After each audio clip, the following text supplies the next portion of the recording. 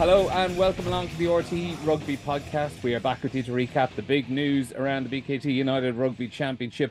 Loads to get through today. Another big Interpro to look back on from last week. We've got transfer news, a big retirement from the URC as well, and some big games as well this weekend. To do all of that, delighted to be joined by Jonny Holland this week. Jonny, welcome. Thanks again. No, thanks for having me once again. Yeah, it's good to have you on. You do your column weekly on a Tuesday, but it is nice to have you on every now and again, and we can flesh out some of those details and call you up on a few things as well. But we'll get into that. We'll get straight into it. We'll start up in Belfast. Ulster 21, Munster 14. Really good, high octane Interpro in Belfast, and we'll focus on Munster or on Ulster to start with, because the nature of the comeback, and it was really interesting. A week on from them blowing a 17-point lead down in Connacht, you might have thought heads were going to drop a little bit, but to come back up and trail 14-3 against the defending champions showed an enormous amount of heart and guts to get themselves back into it. But as I said, like with your column yesterday on rt.ie, just went into the details of how a lot of the times it's just nailing the simple stuff and getting the basics right. And if you look back on the way they brought themselves back into the game last Friday night, it was the simple stuff. It was, they got their set piece in order. They disrupted Munster's lineout. They started to win the battle on the ground at the breakdown, where Dave McCann was absolutely brilliant. And bit by bit, all of those basics added up. And it gets to the point where you get opportunities off the tee, you get opportunities to go into the corner and attack, and lo and behold, they come away, and by the time the full-time whistle goes, even though Munster had a chance to level it up and were probably a couple of inches away, you'd have to say Ulster were resounding and thoroughly deserved winners.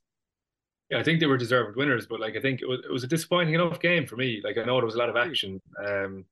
Not the game itself, but maybe the attack structures. I just didn't think the game opened up massively. So like when I was watching, I was like, we had a couple of tries early on, which kind of lures you into a false sense of it being a good game. And then it was a battle, to be fair. They did cancel each other out in some senses. The battle of that breakdown, I think, was the big story. And disrupting set piece. And Munster started well in the set piece. They finished poorly in the set piece, and probably the other way around for Ulster. But yeah, I just didn't think the game opened up massively, probably because they attacked the breakdown so much. And like at one stage, I was looking at it going, the ball's in the ruck here for 5 or 6 seconds. And like we know from the World Cup that all we're looking at the moment is breakdown speed and who's playing with the fastest ball, because they're going to do the most damage. And we've been looking at Leinster like that for quite a while, and Ireland as well. So like when I was kind of watching the game, I don't normally watch a game and go, 2-second rucks and 4-second rucks, but it was just noticeable that the ball was slowing down.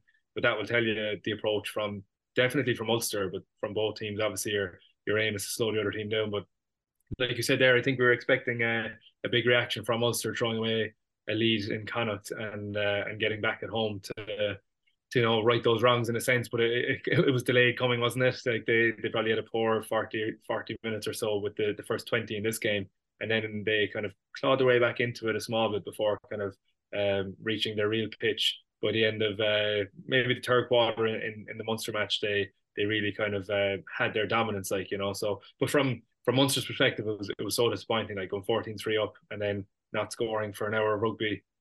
Considering the last play of the game as well, where they backed themselves in the 22, they've got a really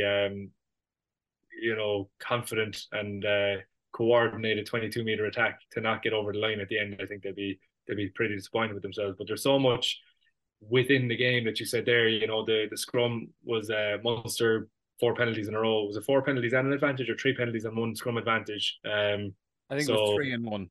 Yeah, 3 and 1. So like now you're talking about yellow card territory there as well. It didn't happen, but obviously Craig Casey scored on the fourth one on the advantage, and he got his second try. You think they're in the driving seat, especially with set piece dominance at that stage. They'll be very disappointed with themselves. And Graham Roundtree's interview was telling enough at the end. Yeah, and to stay on Ulster, not taking away anything from Dan McFarland, because he was one of the first to actually say this as well, about how much praise he was putting on the players themselves for how they got themselves out of such a tricky situation. Because granted, it was 14-6 no, 14-8, sorry, 14-8 when the teams were coming in at half time. But as McFarland said, so much went wrong for them in those opening 15 minutes where they were coughing up penalties at the scrum. They were probably getting the wrong side of Frank Murphy at the breakdown as well, and they were giving Munster opportunities to attack.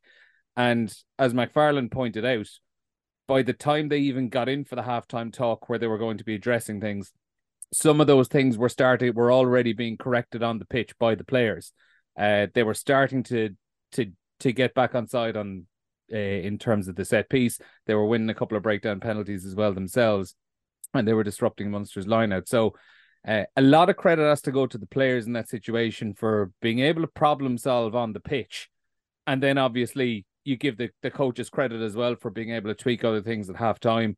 You can give them credit for the way they introduced the replacements in the second half. They got players on nice and early, but an enormous amount of credit does have to go to the players out on the pitch for being able to figure out what was going wrong and also address the problems and get them right in the moment. Yeah, I think like the credit goes to both, because the coaches obviously have that vehicle where players are confident enough to, or maybe they have the information that they find small cues on what's going wrong and how do we fix it. So there's a lot of understanding between both there, I think. But obviously, like, that's a dream situation as a coach where your players are starting to fix it for you, and you don't need to go and rattle a few people to get those changes. Like, so going in a half time in those kind of games where you have felt already that the team are getting a handle on changing those things, I think you're then just reinforcing what they've done and why it's been good. So you're going in a half time with a very positive message, even though they were behind. But that's possibly why we saw them come on and come back out in the second half and kick on. And obviously they made their substitutions handy when you have an international or two to come on. And then Scott Wilson, was that his debut? Yeah, I was going to mention him in a couple of minutes. Like, 21 years old. They were in a bit of a tight head crisis at the moment when you consider Marty Moore is still coming back from his ACL. It was good to see him, by the way. He was taking a part in the warm up before the game. So you'd have to think he's probably not too far away from being able to get back out on the pitch, which was great. Tom O'Toole also injured at the moment. James French was out with concussion. So you've young Scotty Wilson, brought up, just 21 years of age, his Ulster debut in a big derby against Munster, and it was a pressure game as well, coming in off the back of that defeat. It wasn't maybe the way we see a lot of these debuts in around some of the Christmas fixtures where an Ulster or a Munster or a Leinster or Connacht or whoever, they might have won their home fixture a few days beforehand, and for the next away game they might ring a few changes where the result necessarily isn't going to make or break a season. If Ulster lost at the weekend, they were probably in not so much in real trouble, but their season was in danger of kind of going off the rails a little bit. And yeah, I think as well, bringing him on when they did, it wasn't just bringing him on for the last 10, 15 minutes. There was half an hour to go when he came on. Ulster were behind at that stage as well. And I'm sure who was on at that stage, it was either Jeremy Lockman or Josh Wycherley at loosehead for Munster. You're licking your lips at the prospect of a 21-year-old coming on for his debut in the final half an hour of a really, really tight interpro. But he was fantastic. Part of an Ulster scrum that picked up a couple of penalties, had an absolutely brilliant run at one point up the centre of the pitch, and just looked really, really polished. Yeah, I think you wouldn't lick your lips at a fella that size coming onto the pitch, but I know you're dead right. But he's a big boy, and he definitely made a good account of himself. But what you're saying there in terms of the pressure being on, I think when the pressure is on a team, the pressure is nearly off someone like Scott Wilson coming on the pitch like that, because the outcome is going to be dependent on a lot more than him. Now it's a position where if you come on and make a couple of mistakes, if you have a couple of scrum penalties on top of what they've already had, then the line mate's on you, and that's a pressured situation. So I'm not trying to take away from it by any means, but he's coming on to a game where they're down. There was 3 scrum penalties in the opening quarter, soon to be a 4th one, but they didn't need it. So he's coming on being like, it can't really get much worse in my position. I'm going to have a crack off this, So like it's definitely kind of a liberating game for him to come on in, but he definitely made his mark on the game. He had that tip on pass from me and Henderson, and he went he had a line break where Archie thought the ball was out and gave away the penalty. So he had one big impact there, and obviously the scrum. What's going on in the scrum anyway, but like there's the loose head side got up, but obviously he's holding his side of the scrum as well. and Nick Timoney was practically falling over the line for a handy enough try. I would say handy enough try. That's a very hard skill, controlling the ball and make sure you don't mess it up. But I think he did really well. But to go back to just before half time, I think it's possibly small but dramatic in terms of like, oh, the players fixed it and they had to learn so much on the spot because they actually had, I think was it 2 scoring opportunities each really, like maybe more than that, but like they scored a penalty that was possibly a try. It was a sin bin for Shane Daly, Ethan McElroy kind of falling / being hit going over the line, so like a couple of steps left or right from Jack Crowley, and that's a penalty try, so that's another score. And then they scored a proper try from a lot of good attacking kicks, which the conversion was missed on. So like their return in terms of points didn't really reflect what they actually had in terms of attack. Could easily have been 14-all going in a half time. So they weren't that bad, but like they did kind of have a run against them where the opening quarter they couldn't touch it, and then after that they did get themselves back into the game to tee up the third quarter. Obviously made some good substitutions and then had a rattle off it. But Munster, like if Munster got over at the end of the day, it's 21-all, and we're not really talking about Ulster's dominance or Munster's lack of dominance. I think they'd have been disappointed in the performance, but it wouldn't have been in the limelight as much, like, if you know what I mean. But is that not part of it? Like where you're saying if Munster get over and score, we're not talking about this brilliant Ulster win. But isn't that the point in a way as well, where last season and the season before they had a habit of really falling away late on in games, and there is a lot to be said for actually holding out and doing it, holding a player up like Josh Wycherley over the line, Rob Herring coming up with that massive turnover to seal the win. Like it is those small moments at the end of the day that can completely change a team's mindset. It is, to be fair. Like, you do have to give them the credit for holding on and kind of being they were just really competitive at the breakdown. Like, I think the breakdown was so hard to call. There was so many illegal actions, and there was some called, there was some weren't called. But it's a really hard thing to referee at the moment. Like, Stuart McCluskey must be a pain to referee. You could see Frank Murphy and himself having a conversation at one stage, and Frank pinged him, and he's kind of going, "What's wrong with you?" Like, So it was a very funny one. David McCann as well. Ruck was formed, and he kind of poached over the top of it. Obviously illegal, but they were. I kind of find the one funny where people are counter rucking square, and then they shift around, and they kind of do get around the side. That's the one that's frustrating me at the moment, because there was one or two of those. Ireland get away with that a lot. They do, yeah. Caelan Doris gets away with a bit. I think I've said it on this podcast before. He's ferocious in the breakdown, but he does, like, Leinster do that. The Leinster players in the Ireland team, I suppose is what I'm saying, do it where they hit square-ish, or they might hit on the outside shoulder and crab around it to a degree. And kind of swivel their backside around. Yeah. And then it's the same as the Dane Coles one in the Ireland game where he got away with it as well. It was, I think, a different infringement where he engaged like that, swung around, and then put a boot on the ball. You're obviously not allowed to kick the ball, but you're allowed to hook it back. So they're trying to get their heel over the ball and disrupt it coming backwards. I just don't think it's a very positive action in the breakdown, but obviously you have to allow a contest, and if it's legal, it's legal. But so they're allowed to do it. But like the one where they're crabbing around, it's definitely a hard one to referee, because they are engaging square or square-ish, and then they're deciding to blur the lines in terms of what their actual entry is like. One more point on Ulster. Well, no, sorry, a couple actually. One on the coaching. And I probably took away a little bit of credit for what they were doing in game. What I will mention though is the reaction from Dan McFarland and the Ulster coaches in between the Connacht's defeat and the win against Munster. And I'd be curious to get your thoughts on it as a coach now as well, where I was at the sports ground last week as well for their loss to Connacht, and I did walk out of there that night a little bit struck by how well Dan McFarland took it, but how relaxed he was after that Connacht defeat, where I've seen him in the past. I've seen him lots of times after similar defeats like that, and he hasn't been pleased, where he's been very, very critical of his own team. And I walked out of the sports ground that night thinking that he was a man, and I wrote it as well, that he was a man that had actually taken a lot of positives out of that Connacht game, regardless of the score. And I had that thought with me all week going along to the game in Belfast on Friday night. And you can probably see the fruits of it in the way they reacted against Munster, where heads never dropped at any point. Players looked really, really motivated regardless of what stage it was. And there's a lot to be said for just the picking out picking out the moments and probably picking the right time to give the lads a kick up the backside or to give them a pat on the back and pick out the positives.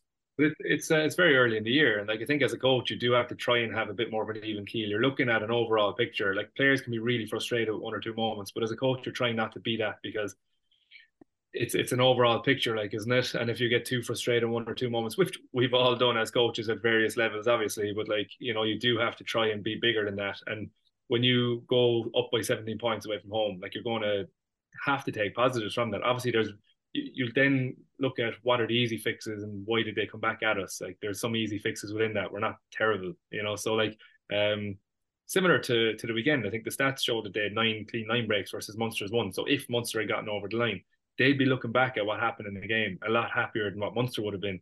Because you're saying to give them credit, you should give them credit. They won the meters gained on the gain line and the tackle line.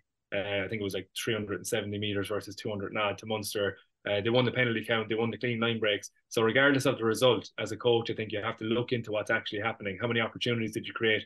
Munster's line break was probably Rory Scannell's one, if the stats line up, where Gavin Coombs popped the ball off to him in the last play of the game, roughly, wasn't it? So it took them that long to break Ulster, even though the score was 21-14 and could have ended up 21-all.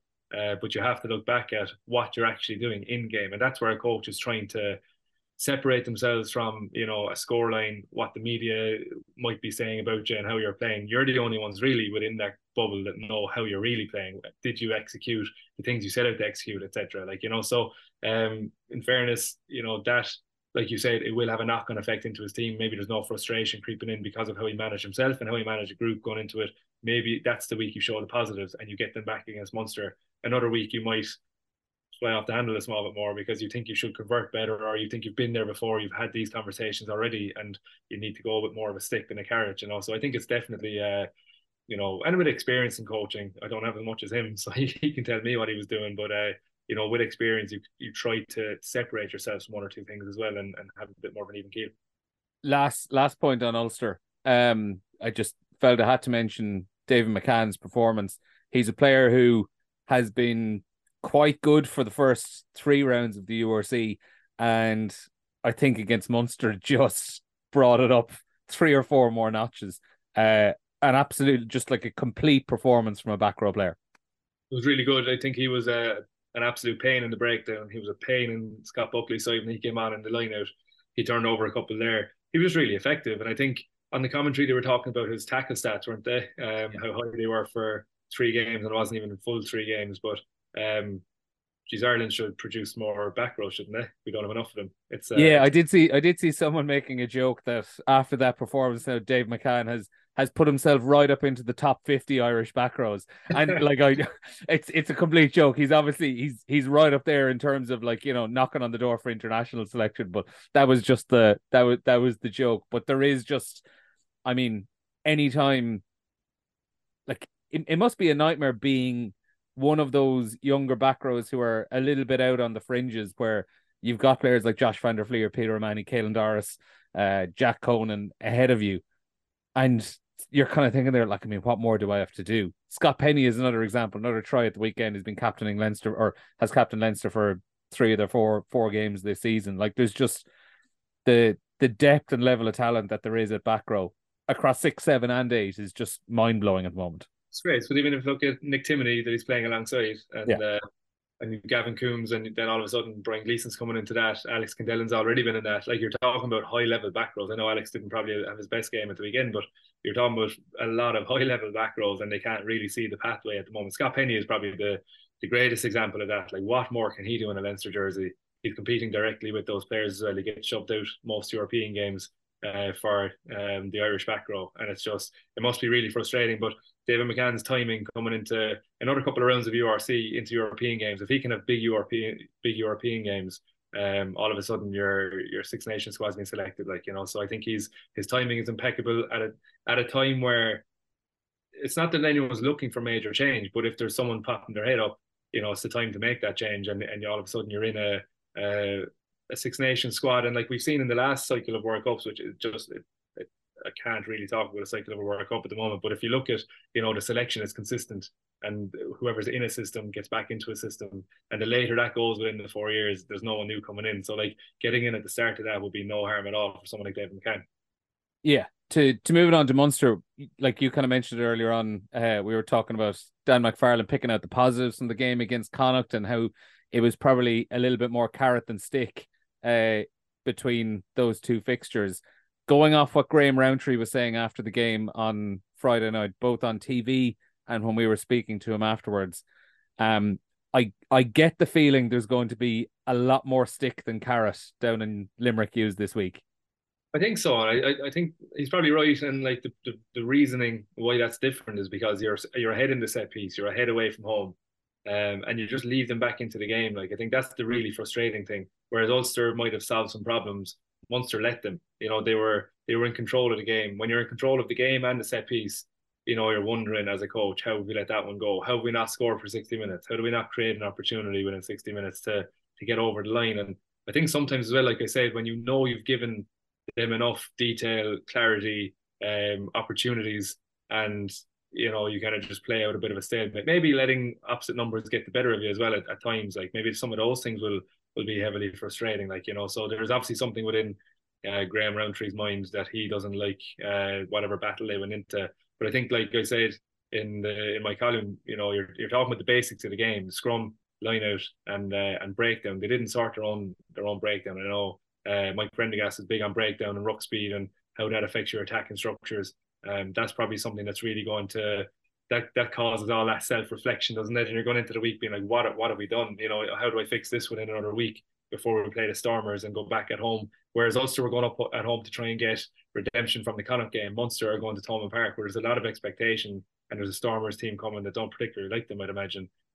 So there's a lot on the line for Munster to turn around this week. Obviously, there are small changes. I don't think there's going to be mass change during the week, but like there is a small bit of pressure on that one now. Yeah, it's just like it, and it was funny. Like we asked Rowntree, like what were the areas Ulster got on top of you, and he basically just listed out every area there is in the game, like set piece, at the breakdown, in defense and attack, yada yada yada. But like you mentioned, the Stormers coming up this week, and Munster in a spot now where like there's a run of tough games in a row. Like you had Ulster, Stormers this weekend, Leinster next week, Glasgow the week after, then you're into Champions Cup, and then you're into the Christmas Interpros as well. So right up to January, it's pretty much one tough game after another. So they don't really have the opportunity to take the foot off the pedal at all. But one of the things that came up yesterday when we were doing our Munster media call with Dennis Leamy was coming back round to what the South African teams have brought to the URC. And isn't it great that we're here where we've got a Munster and Stormers game coming up this weekend, and we're talking about how like there's a nice little bit of a rivalry developing between these two sides, where Munster have actually beaten the Stormers the 3 times they've played, beat them in South Africa twice last year. It's a repeat of the final. And granted, the Stormers aren't going to have their Springbok World Cup players. They've still got a very, very competitive squad down in Limerick. And it feels like as the competition as a whole, we'll get to Edinburgh and Connacht shortly, where a couple of years ago that might have felt like a bit of a dud game on paper, but it was an absolute cracker on Saturday night. And week on week, Munster and Stormers as an example this week, it feels like there are at least 1 or 2 games on that fixtures list every week that look like they mean something big, and that they are going to be good occasions and good matches, which is just good for the league as a whole. I think it is good for the league as a whole, but like, unfortunately, I think Glasgow are great side. Edinburgh getting a win over Connacht like that, they're a good side, and Ben Healy is another conversation. But you're adding a lot of interest to the Scottish teams there as well. The Welsh teams are probably where some of this can fall short at times. At the moment, it's not really great for Welsh regions, but you're right. Like adding the South African sides, I think it's been genius. Like whatever we thought about it, I don't know if I was ever that negative about it. I think it's been brilliant, because at the time I think we were talking about it being better for Ireland's outlook on how to play against South African sides. I think it's added a different dynamic to the whole league, because they do play a different physical game. But actually, when you have that whole narrative around South Africans physical rugby, if you watch their club teams, they play a ferocious brand of rugby. Like they throw the ball around, they have some spark in attack. You saw that in Munster Sharks game in Europe last year, wasn't it? When there was breaking away and scoring tries on transition. Like, so they've added a serious amount to the league. And then when you look through the fixtures, there's always something that's going to catch your eye in the week. Like, you know, so it's you're right. And the Stormers going to Thomond Park. Yeah, they won't have their. Well, I'm not sure. I don't think they have their South African contingent today, but they'd still have. They don't have their World Cup winners, but like they still have, you know, they still have South African internationals there, like Joseph Dweba, Evan Roos. Like there's quality players in there. Yeah, there are quality players, and they've always quality backs that are, you know, like I said, exciting. But they're probably the next crop of South African players. You know, when you look at the next World Cup, there'll be a lot of people within those squads that will be making the jump up, or at least expected to. So they're either internationals with caps gone back, or they're going to be the next crop of them coming through. So I think that'll be a huge one in Thomond Park on Saturday night. There's two bits of Munster news that have come up in the last week. Firstly, a player that looks like at the very least he's coming in anyway is going to be Ollie Jaeger from the Crusaders, someone that Munster have tried to sign a few times. We've asked Munster coaches about it in the last few days, and they've said so little about it and been so evasive about it. It's almost as if they've been saying, yes, we are signing him. And it does seem like it's going to be happening sooner rather than later. And it's an immediate move rather than something in the summer. Your own thoughts, what you've seen of him, what Munster need? Do you think is it a piece that fits the jigsaw nicely? Not the final piece in the jigsaw, but I might say, but just like it's a piece that fits in nicely. Yeah, it fits in very nicely because, you know, Stephen Archer, I don't know how many, is he in his last year? I'm not sure what his story is. Not officially, but I think it's kind of reading between that. He's all going to plan. He's probably going to break Munster's appearance record against Leinster next week if he does play this weekend and next week. So it's very likely, I'd say, that it's probably going to be his last season. I'm not sure what his contract situation was. I think that's the last year in his contract. But yeah. And then, you know, we've had one or two projects around Munster's tight head situation, and I don't think you're winning a Heineken Cup with that, you know. So, like, I think from their perspective, I think it is definitely an important piece in the jigsaw, and at a very good time. Obviously, he's been left out of the Crusader squad, yeah, I think his age profile. Obviously, there's conversation around why he's not playing with the All Blacks. So Scott Robertson going in there, he's been his coach. He's got 7 Super Rugby titles, has he? 6 or 7, or he's been involved in a good few of those anyway.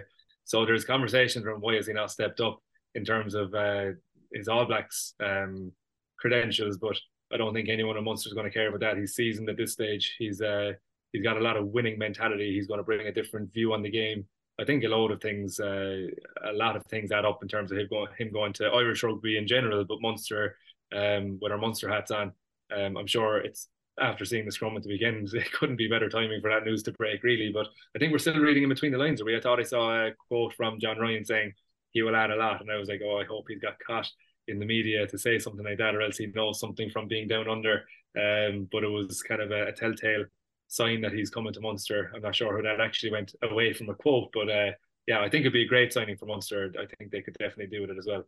Yeah, it's not a silver bullet for success, but it's something to keep them building and just add that bit of depth. And the other bit obviously was the unfortunate news for Andrew Conway having to retire, just 32 years old. And I think we had all thought after missing out on, I think it was about 14, 16 months with that knee injury, that he came back in the opening game, scored a try, and everything was great again, and he was going to be pushing to get back into the Ireland squad. But unfortunately, that knee injury just recurred, and it was so sad really to see him have to retire early last week, and came out of the blue, as I said, even though he was someone that had been out for a long time. And I know you've been in that situation yourself, having to retire before you would have wanted to, but a tough blow for Munster and Irish rugby, but also just for a quality player and someone who, having had, you know, minor enough dealings with him through the media and stuff, always seemed like just a pretty good fella. He's a great guy, and I think, like you said there, it caught me off guard as well. I texted him saying it caught me off guard because I knew it was kind of, I didn't know in depth what it was a situation, but he's obviously out for quite a while. He kept mentioning this knee injury, and then he came back, and then he was back out with a knee injury. So obviously there's red flags there. He's obviously giving something a go, and it hasn't worked out, which is quite a similar situation to me in terms of, like, people might be looking on me like, but he only played a game a couple of weeks back or whenever it was. But sometimes the injury is just not, I don't know what his story is now, but sometimes you have an injury there where you can do certain bits and pieces, or you can play a game, but you're not going to be able to train all week, play a game and go back to back to back and have the the ability to do that through, like you said, 3 tough games coming up, then Europe, then you're into the Interpros at Christmas time. And for him, he'd be looking to get into the Six Nations squad again. So I'm not sure what the details are of the situation, but obviously it's not, his knee is not in a place where he can play professional rugby anymore, it's devastating. Like, he's in the peak of his powers. I know he's 32. People think that you're falling off the other side of a cliff at that stage. He's in the peak of his confidence, his professionalism, his preparation. And Andrew Conway is a guy that came down from Leinster, and I would have known about him at schools level. I didn't realize he was my year because he was so good. He was always a year or two ahead of me, Right. in terms of his development at least. And there was so he's always on my radar, and then he was this Leinster superstar. So he came down to Munster, and I was thinking, you know, D4 fella, an opinion of himself, and he couldn't have been a nicer guy, you know. So I think it was a complete poor judgment on my part, at least. But I was kind of going, this is an unbelievable player to come down to Munster. And I remember being taken aback by him under a bench press, lifting 140 kilos in the preseason testing. And I was like, how has a fella like that just lifted 140 kilos like it was nothing, like, you know? And it kind of gave me a bit of a more realistic, a bit of a reality check, maybe, that guys are strong. Fellas like him, he might look like a jinky winger. He will push you away. He'll beat you in contact. But I think as well, it was his attitude. Like, superstar coming in from Leinster is very easy to get a chip on your shoulder. System went against you, but he actually just put his shoulder to the wheel, reinvented himself. Then he got kind of passed out by Sweets, Darren Sweetenham, and he had to reinvent. Yeah, like it took him. It took him a couple of years to fully settle in as a key member of the team. Yeah, but that's why I'm so impressed by him. Like, I remember having conversations with him. This was when podcasts weren't that they weren't an everyday thing, and he was talking about the Tim Ferriss podcast and different bits and pieces he picks up from it. And I remember starting to listen to that because of him. He was all into like self improvement, and that was a big thing that I noticed first. And while I was injured, then I would have had conversations with him around some stuff like that. But like I said, it was how he kept reinventing himself, how he kept working harder when he got setbacks. And Sweets beat him into the Irish squad. Sweets came back and didn't get back into the Munster squad because Andrew Conway had such a good reaction, you know. So like, and then if you look at his stats, like 50 tries and 150 Munster appearances, 15 tries and 30 Irish appearances, that's some strike rate. Like, you know, he's an absolute poacher. But it's because he does his work. He knows what's coming up. He can see the situations. His preparation was unbelievable. So like, it's devastating. Like I said, when I texted him, I actually said something along the lines of, absolutely caught me off guard, and my respect for him before he came was huge, but my respect for him when I got to know him was even higher. Like, he's such a good guy. It's poor news for Munster because of losing Earlsey as well in the same season, and it's happening all of a sudden. But it's just terrible news for him. I'm sorry to see it happen. Yeah, and very best luck to him with whatever he has coming up ahead of him after rugby. Moving on to Connacht, beaten 25-22 by Edinburgh away, a Ben Healy drop goal with the last play of the game. It's a game, Johnny. I'm struggling to get a read on what this is for Connacht, whether it's a decent bonus point picked up away from home, or is it a bad defeat? Because on one hand, you look at it and you say, okay, they never led in the game. They were pretty much chasing. I know they were level a couple of times, but essentially they were kind of chasing it the whole way through, and they managed to get a losing bonus point out of it away from home. Whereas maybe a year or two ago, they could have lost that game by 30 or 40 points. Then on the flip side, you look back and think that Edinburgh had to do so much to just win by 3 points against Connacht. And you look at the last Edinburgh try that was allowed, where the Connacht players just switched off. It was a penalty under the post with 15 minutes to go. Edinburgh were narrowly ahead at the time, and they just left. You know, they assumed Edinburgh were going to take a shot at goal. Defenders started walking in towards the post, left a massive overlap outside, and Ben Velicott took a quick tap, swung it out to Mark Bennett on the wing, and they score a try. And you look back at that and you just go, oh God, in a way it feels like they blew it. How are you squaring this result from a Connacht point of view? Oh, I think, like, when you set out your year on paper, you'd be kind of looking at, sometimes I don't do this a lot, but like, I know people I've dealt with in the past are very good at it, kind of going, I think you'll pick up your 4 there. You definitely look for at least a losing bonus point here. I think you can have a crack off that one. And I think when you do that, you're thinking Edinburgh away is going to be tough, but like, for Connacht, you know, a lot of levelers in it. They play on a 4G synthetic pitch, so do Connacht. You know, you're kind of used to that. You shouldn't be getting caught off guard with a bounce of a ball, or a quickness of the game, or tackling not being up to scratch, because, you know, that's what you get on a synthetic pitch. People don't want to go to deck as much as you think they might. so you don't put your shoulder into the tackle as much. Maybe you're hoping someone goes to deck. But like I think, when you actually look at the game and what they've done, there's a lot of coach killers in there in terms of like Pete Wilkins in the media afterwards. I only heard a snippet of it. But if you're thinking about someone who's going to have a go off a player or two, maybe you're talking about someone like that away from home, putting yourself in a decent position, and then switching off like that, like assuming they're going to go at the post. I know what happens, but like it doesn't happen to you. Do you know what I mean? Like you don't want it to happen to you because it's they haven't worked for it. A bit of quick thought, fair enough, but like they haven't worked enough to get that try. You've stopped them, given away a penalty. They'll take three, and you'll back yourself on a quick pitch like that to get another opportunity to go ahead.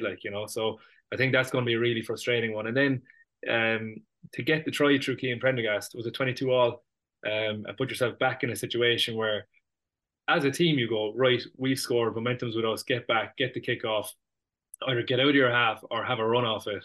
And they dropped the restart at 77 minutes, and then they managed to hold them up in the maul at 79 minutes. You can have one more crack off it if you want to, and unfortunately the pass to JJ was along the ground, so he had to rush and exit. Only kicked it to the 22, which none of his fault, which gave them one more entry to get that score. Like they had a penalty advantage if Ben Healy didn't even kick it. So like, in one sense, they're lucky to get away with the bonus point. But I think a lot of things within their control that they'd be really frustrated about. Yeah, and you said there, like, people who've been great at mapping out games down the line of what you think you should be getting. The fact that they won their first three games at home gave them a little bit of wiggle room results-wise for the three away games they had coming up. They've picked up one bonus point from the Edinburgh game, and now they're heading to South Africa. Good news is they got Finlay Beelan back. Bad news is they lost Jack Ainger. Bundy Aki and Mac Hansen have stayed at home as well to nurse some injuries. So they're in South Africa with minus a couple of key players. Two big games against the Sharks this week and the Bulls next weekend. And what is a decent return in your opinion from these next two games, Connacht wise? What's the minimum? I think if you're Connacht, you're looking for 5 points because I think they're on offer. 5 points across the two games. Yeah, so like I think you either beat the Sharks with a bonus point. You don't really say that very very likely because Sharks aren't going very well, but like they're going home. So I don't think that's going to be as easy as what I've just said. But like if you can get a win there and a bonus point in the next game, as in a high scoring game with 4 tries, or if you can get close enough to it that you put in a performance and get a losing bonus point. I like obviously when you're in the situation you don't want to give up any game, but I think if you're the coach stepping back from this, you're going 5 points out of this would be a decent return. Because I think, was it last year, definitely the first year, where South African teams were involved, you couldn't get a win over there. And then all of a sudden, towards the end of last year, teams started turning them over and getting wins. So I think it is becoming a bit more realistic. You're getting used to the travel, different conditions that you're playing in and all that kind of stuff. So I think there's the reality is you're going to be going over there with expectations, and with the Sharks bottom of the table, Bulls top of the table, maybe splitting the difference and going with a 5 points out of 10. I think Connacht will take that, but they're going over with, I think JJ has brought so much into that team, as in a lot of experience. If anything happens to Jack Carty, or if they go full selection and go with JJ as well, or maybe both of them, I don't know how they'll do it. But Cahill Ford in there as well. You've got a lot of players. Like I think they've got such a good squad to be able to. Joe Joyce has been an excellent addition as well. Like there's good depth. They've built some nice depth in there this year. That's it. Like you might think of Connacht in different years and go, oh, going over to South Africa, they'll be beaten up. They shouldn't be beaten up at all. I think the belief within that group. I know, yeah, they've got 3 home games. Was that a reaction to the pitch being built the year before? I'm not sure if they were owed a couple. It was, yeah. They had to kind of give up a home game last year. So they had a run, I suppose, at the start of the year where, yeah, three wins on the trot probably doesn't always happen for Connacht. And I think I saw a stat that if they'd won the 4th game, it was the first time since 2002, was it? So that they won the first 4 games of the league. So I can tell you that they're in a really good spot. I know there's home games thrown in there, but I think within that group there's going to be a lot of belief, and they're going to be going over to South Africa with a huge amount of expectation. I don't think they're going over there thinking we'll have a crack at these 2 South African teams, and if we can get home with 2 losing bonus points, or 2 losing bonus points and 4 tries each, that wouldn't be actually the end of the world with 4 points coming away from there. But they'll want more than that. Definitely they'll want more than that and stay within the kind of top of that table. Because if you look at the Irish teams at the moment, they're within the top 7. If Munster lose at the weekend, all of a sudden they're dropping out. Connacht will be in a similar situation where they don't want a run of games pre-Europe, and all of a sudden they're under pressure. Maybe 5 games on the trot, is it? And you're starting to get banged up and bruised, losing 1 or 2 players, and then you're facing into a really tough task of trying to get back into the top end of the table. So I think where they're at the moment, they'll be targeting these games to stay up there, because I think it's important for them as well. But they have the players and the squad to be able to do that. Yeah, so that's Connacht Sharks is the first one up. That's live on RT2 and RT Player this Saturday afternoon. Last of the provinces, Leinster. I feel like we haven't actually been talking about them too much on the podcast in these early weeks, because they've been without so many players and have just been kind of going about the job without much of a fuss. I'd almost say it as a compliment. They've been involved in, aside from maybe the first game against Glasgow, which was a cracker, but a few uneventful games in a good way, where there have been good things, there have been bad things, and they've got the bonus point win. Another one at the weekend, 30-10 winners against the Dragons in dreadful weather conditions. The pitch was cracking, but dreadful weather conditions, and it's always a game, the Dragons away, where it's get in, get your result, and get back out. There's a season isn't going to be defined on how much you beat the Dragons by away from home. But I will flip it to Jacques Nienaber coming in next week, because that's when things are going to get interesting. They're playing the Scarlets this weekend, but then they're into Munster ahead of the Champions Cup. Nienaber is coming in. The internationals are all going to be back, and all of a sudden it feels like Leinster's season is really, really starting now as we hit mid-November. What I want to know, Johnny, is we're all really excited about what Jacques Nienaber is going to do as a 2-time World Cup winning coach. I mean, for Leinster to be able to bring in a coach of that to work alongside / under Leo Cullen just speaks volumes for the draw they have. But in terms of what Nienaber is going to be doing this season, do you think it's going to be a case of minor tweaks and observe for a little while before fully putting his foot down and trying to implement ideas? Or do you see him coming in on day one and trying to say, okay, from now on, we're going to be doing X, Y, and Z? No, I think you'll have to build on the structures, won't he? Like, I don't think you can come in and change things around too much, but I can guarantee you he'll have his work done when he gets in. Like, he's not going to be going, right, where's my office, where's my laptop? I can guarantee you he's got so many Leinster games on his laptop. He hasn't been on holidays for the last 2 weeks, is what you're going to say? Absolutely not. This why I don't know, does he do holidays? Like, he's no, I don't think if you're going to start in season, you better have your work done, or else you're not going to be able to have a handle on what you're doing when you come in. So if you don't have your work done, you're going to have to observe things until Christmas, like, aren't you? So like, you might as well be on gardening leave. So I think he's going to have a lot of work done, because as well, like, you're making first impressions with a lot of these people. Yeah, his reputation might precede him, but like, that's not good enough if you're going to continue to be a good coach. So like, he's going to want to come in and make an impression. But from my limited dealings with him, my guess is that he'll come in and have so much work done that he'll impress people with how much he's seen, how much detail he can go through, because that's what he's about anyway, isn't it? Like, that's what we know from the South Africa camp, that the details they go through are top levels. So like, he's going to come in and know everything about as many people as he can about their structures. And I think the sooner he can start implementing things, it will freshen things up. I was actually interested with Dan Sheehan's captaincy at the weekend. I just thought I was kind of watching back. I watched the first half of it. I thought it was fairly drab, and I went out to watch the second game here in Cork. But like, I was kind of thinking, and I had conversations at that game that I went to. They'll get their bonus point, they'll get out of there, it'll be 30 odd something, and it'll be, if you haven't watched that game, you'll think Leinster just doing Leinster things, but it was such a poor game in the first half with the weather conditions and everything else.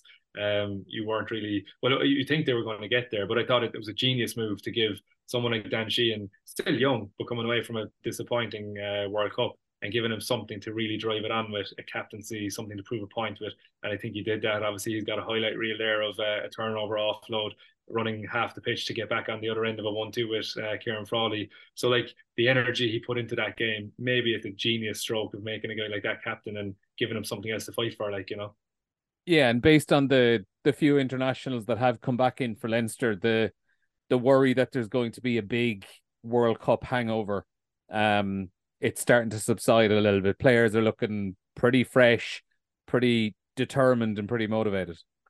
Yeah, and I think if you're a Leinster player, like, you've got enough points to prove anyway. They've also been disappointed by their return in terms of silverware. So like, you're coming from one disappointment. You can't fix that World Cup disappointment too soon, unfortunately, but you can fix the Leinster one as a reaction. So I think they've just been reminded that they're coming back to a team that has a lot of hunger. And they've also, I think the thing about Leinster is they've got so much talent as well, and their squad is so competitive and capable that if they come back in and drag their heels, they won't be in the next Irish squad because the next guy will be in ahead of them, and that's how you lose your Irish place as fast as anything. Come back into Leinster and don't perform because you've got the next Irish player potentially in your position, So I Particularly think if you're a back row. yeah, particularly in the back row. So I think they have to come in and perform. But I think no better environment to come back into with a coach that you've just seen work miracles, not miracles to be fair, but work a bit of magic in the World Cup. You're going to come back in and have a point to prove with a new coach, players that have got massive opportunities when you're away. So I think they're going about their business, but not the greatest game ever to watch if you go back and watch the Dragons one. Yeah, and they're taking on the Scarlets this week. That's the late game on Saturday evening ahead of Leinster and Munster next week, which is going to be absolutely cracking at the Aviva Stadium. Johnny, before we go, coming up to the 1/3 mark of the AIL season with Cork Con, I'm going off results alone at the moment. Between the World Cup and stuff, I've seen very little AIL. I was watching a bit of Terranure and Lansdowne on Saturday afternoon after our own match down in Lakelands. But for yourselves, 4 wins from 5 games, second place in the table. 1 defeat was away to Ballynahinch, but you've beaten like a good Lansdowne team who started the season well. You went up to Lakelands and beat the defending champions and nilled them in their own back garden. A third of the way through the season, things going. You don't want to get carried away at this stage of the season, but things got moving along quite nicely. Yeah, I think it's a good return. Like, unfortunately, the Ballynahinch game, we were behind for most of the game chasing it. We finally went ahead and we let them score in the last play. So for the 5 games, we 4 wins that we're happy enough with and 1 that we're disappointed with because we could have ended up with 5 points that day, but we ended up with 2. So it was definitely disappointing. We left some points on the road, but the league is so competitive. Like, if you're looking at Clontarf, obviously 5 from 5, we're 4 from 5. And then you've got a lot of teams that are kind of 3 from 5 and beating each other, So it's funny you mentioned the AIL anytime Terranure get a big win and Dooley kicking a late winner. No, but I think like that now, Terranure inflicted Lansdowne second loss.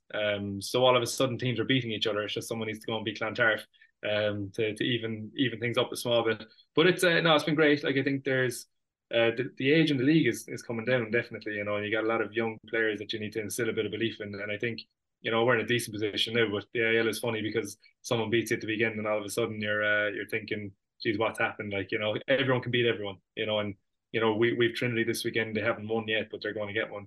So you don't want to be you don't want to tee yourself up for that either. Like, and I don't know if Trinity ever been bottom of the league. Well, they might have been, but not in a long time. Not when I've been coaching there. So they're going to be massively dangerous. So it's just such an interesting league that it's so competitive week to week. There's obviously different player availability different week to week as well. But it's hugely competitive, and it's definitely a bit of a puzzle to solve from week to week too. Yeah, and what I do love about the structure of it is the way the fixtures snake. So that you come back, you play your first 9 games, but then you kind of double back. So the team you play in round 1 is the team you play in round 18, but the team you play in round 9 is the team you play in round 10. You have your 6th game this week, then it's a week break, and then you're back for another round of 3. What's left in that round of 3 as you head towards the snaking part of the season?